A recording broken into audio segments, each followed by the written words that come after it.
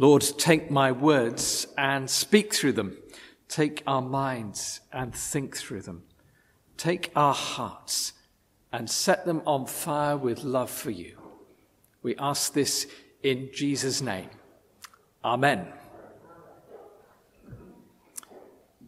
Widgeon, pochard, teal, snipe.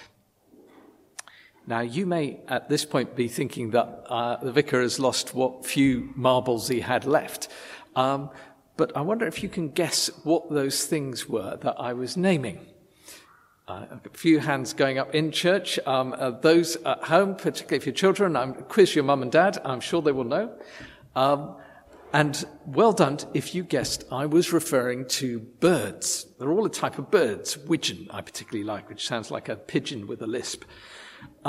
They can be seen, and many more seen, in a fabulous place not far from here called Saltholm. It's just across the river from the transporter bridge. And it's somewhere that Lindsay and I have discovered during the last few months. And even more fantastic, you can see very close there a whole range of seals on the place called Seals Sand. You want to go and see dozens and dozens of seals hauling themselves up onto the mud, go to Seals Sand. The most extraordinary thing is that these seals died out completely a few decades ago, but they've come back as the waters got cleaner. Perhaps if you've never been there, you might want to ask your mum and dad to take you there once everything goes back to normal. But if you're not able to get out very easily, then think about this. About a month ago, if you went outdoors at 4:00 in the afternoon, it was pitch black. I went out, had to go out yesterday, and it was light. Now, I don't know, the more scientific amongst us could explain to us how the orbit of the Earth around the sun has changed, and that means that gradually the days are beginning to get longer and lighter. But that miracle that happens every year is happening each day. Well, today we are beginning continuing our series, Walking with God in COVID. And as part of that, we're finishing the time looking at the Old Testament book of Job before we turn next week to look at the Gospels. And we're getting towards the end of the book. Now, Job is an ancient, very old story. This is thousands of years old, about how we face pain and suffering in our lives.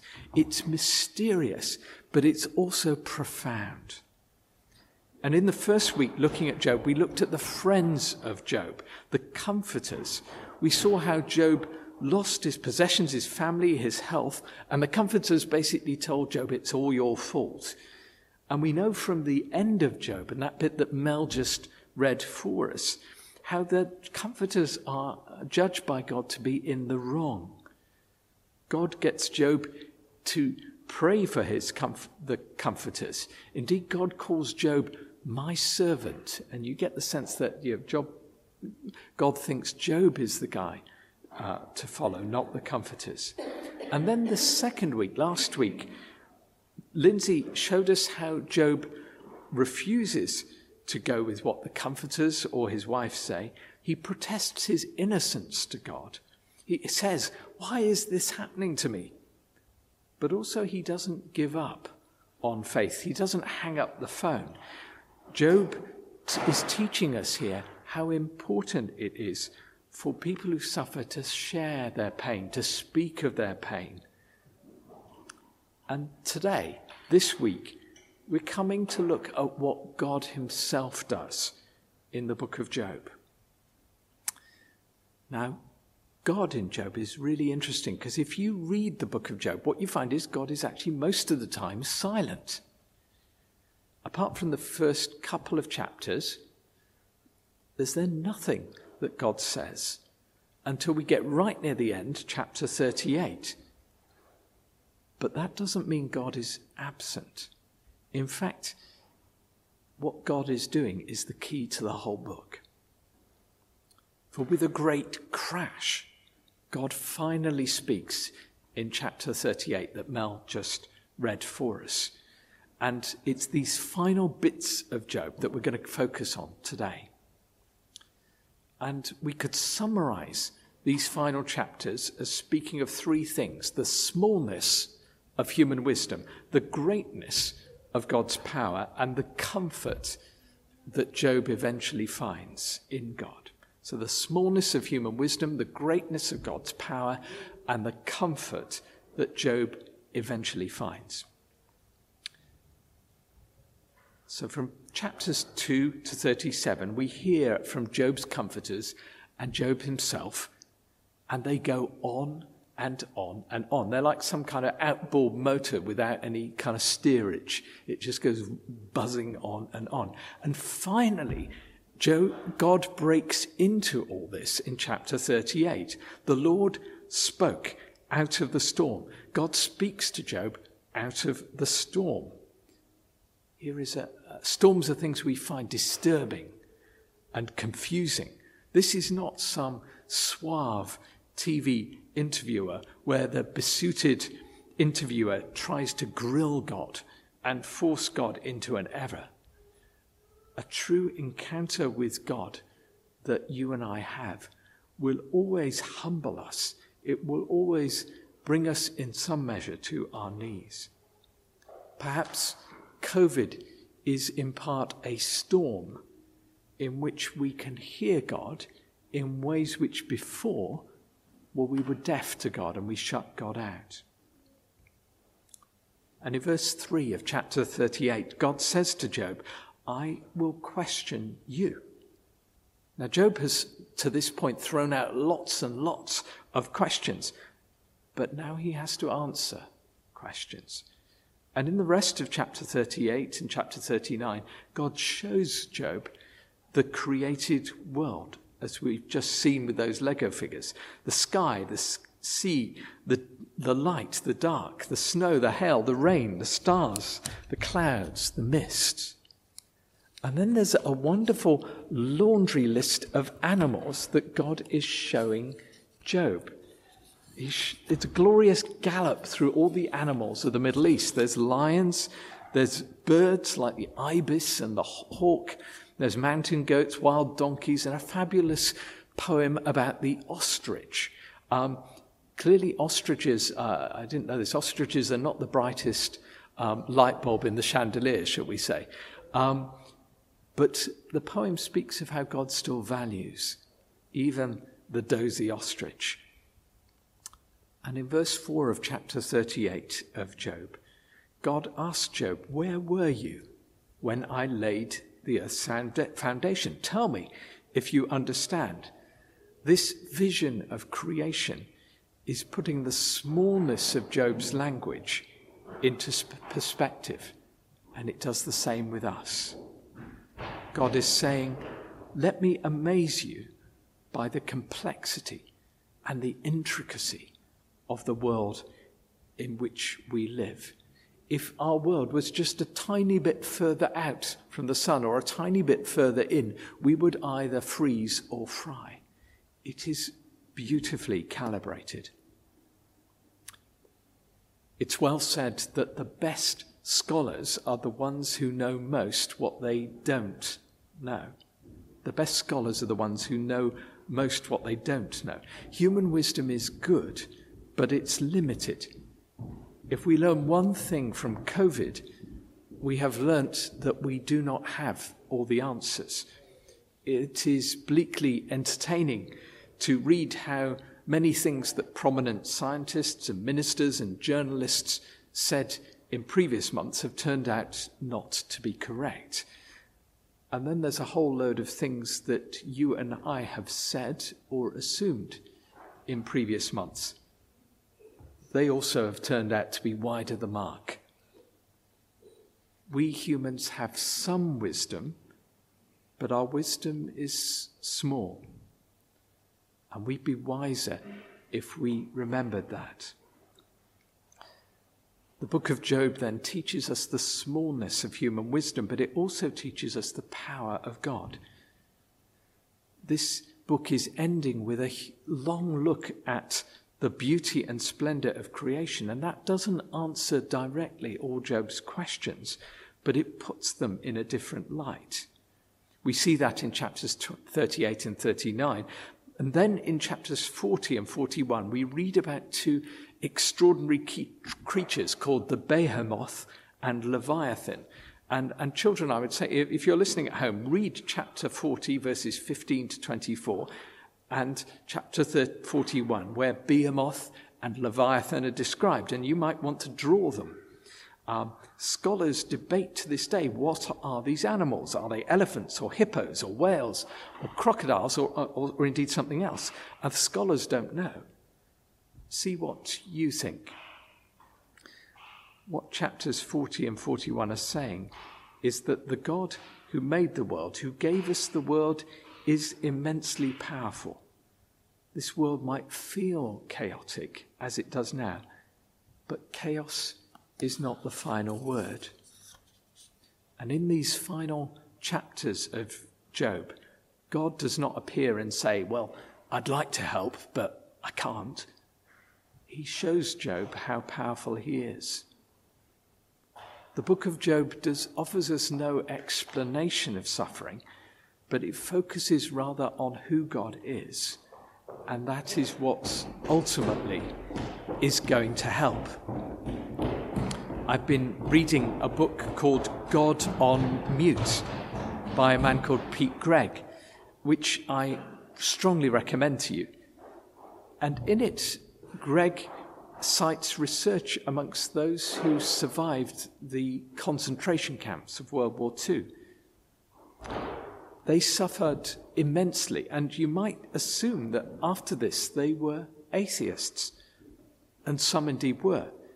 But the research showed that a significant number of those who went to the concentration camps came to faith whilst in the death camps. In the face of this horror, they turned to God.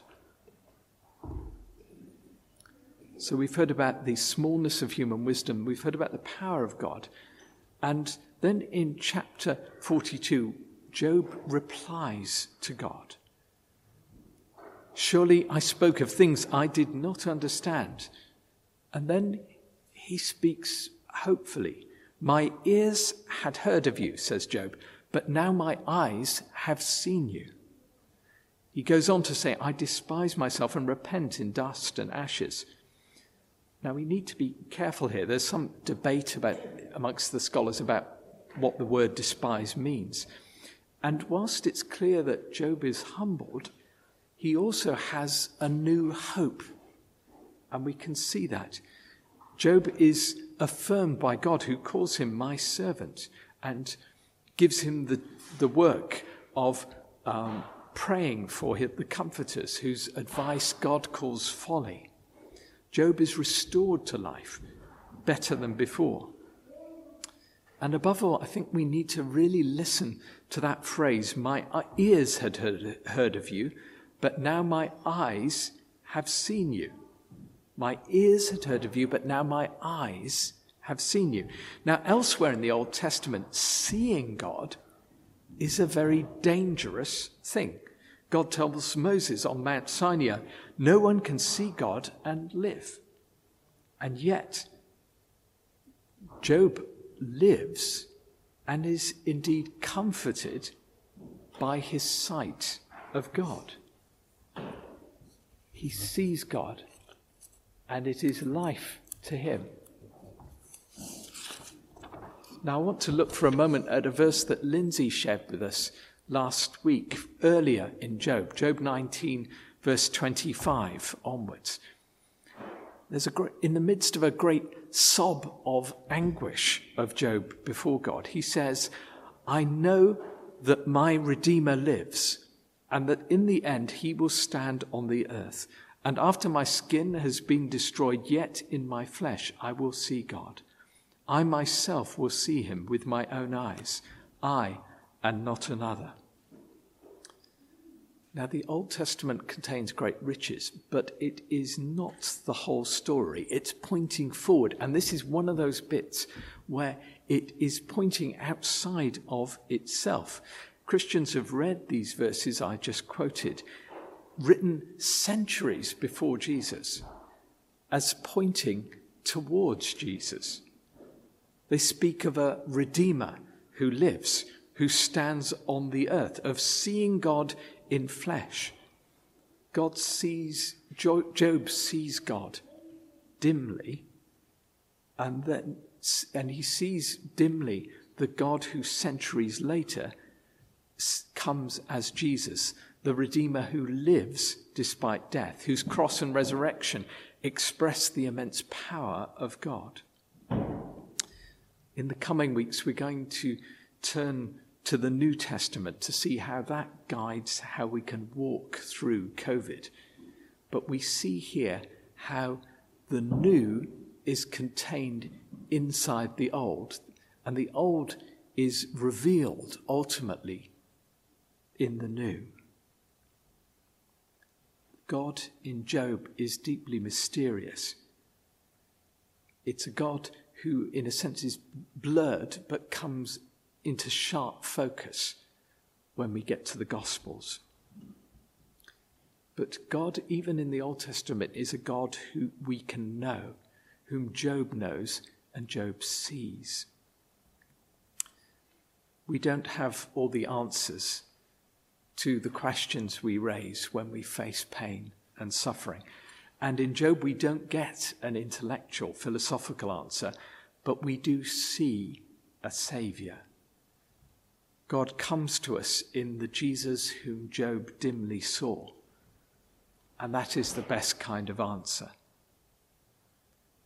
For Job, God often did not feel near, but he discovers ultimately that God is near. I love to go for a long walk in the country. It is, to my mind, the best medicine you can have. And as soon as we're allowed to do that again, I'll be off. And I have in mind a very long walk from Hartlepool to Whitby. It's a path called the Way of St. Hild, the ancient saint who lived in both those towns. I'd love to have your company with me when we can do it. And the Way of St. Hild goes right past Seal Sands and Saltholm, those nature reserves I mentioned to you. Walking, for me, clears my head. I find there's a whole lot of mess in my head, but it's walking that clears it out. I find walking a long way is a good reminder of the smallness of human wisdom and the greatness of God's power. And in that, the craziness of our world finds a new perspective. And it becomes possible to know the comfort of Christ, as people have done on the Tees Valley for centuries. Now, a long walk is not possible at the moment, and indeed for some who are listening to this, it's not possible at all. But the Bible uses walking as a metaphor, a symbol for getting through suffering, and I think that is a big help to us right at the moment.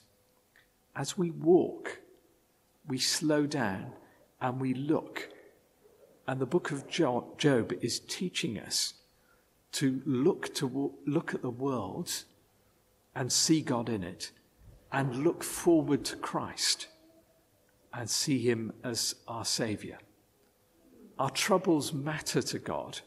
That's the point of Job. That's the point of God sending Jesus.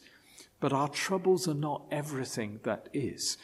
And the tyranny of pain and suffering is that when we suffer, often our suffering becomes the only thing we can see. It's like we're trapped in some kind of huge silo and we can't see beyond it. The book of Job and its extraordinary final chapters raises our eyes beyond the silo, beyond the prison of pain, and we see a bigger world beyond it. And the book of Job is pointing us towards Christ. And that's crucial because we're not going to get some neat explanation for human suffering. We're right to cry with Job. Why? But we'll find, as Job did, that neat answers to that question, like the neat answers of the comforters, they are not of much use. What helped Job was seeing God. And hazily, he saw the God whom we see in the Gospels, the God of Jesus Christ. That's where we'll go next week. And as we go there, remember that we're also on the walk towards Easter Day, the 4th of April this year. That may feel a long way off right now. But Easter is coming. It cannot be cancelled. And it illuminates the darkest places that we are living in. It enables us to keep on walking the walk of faith, even through COVID. For with Jesus, we will find we are never alone on that journey. Amen.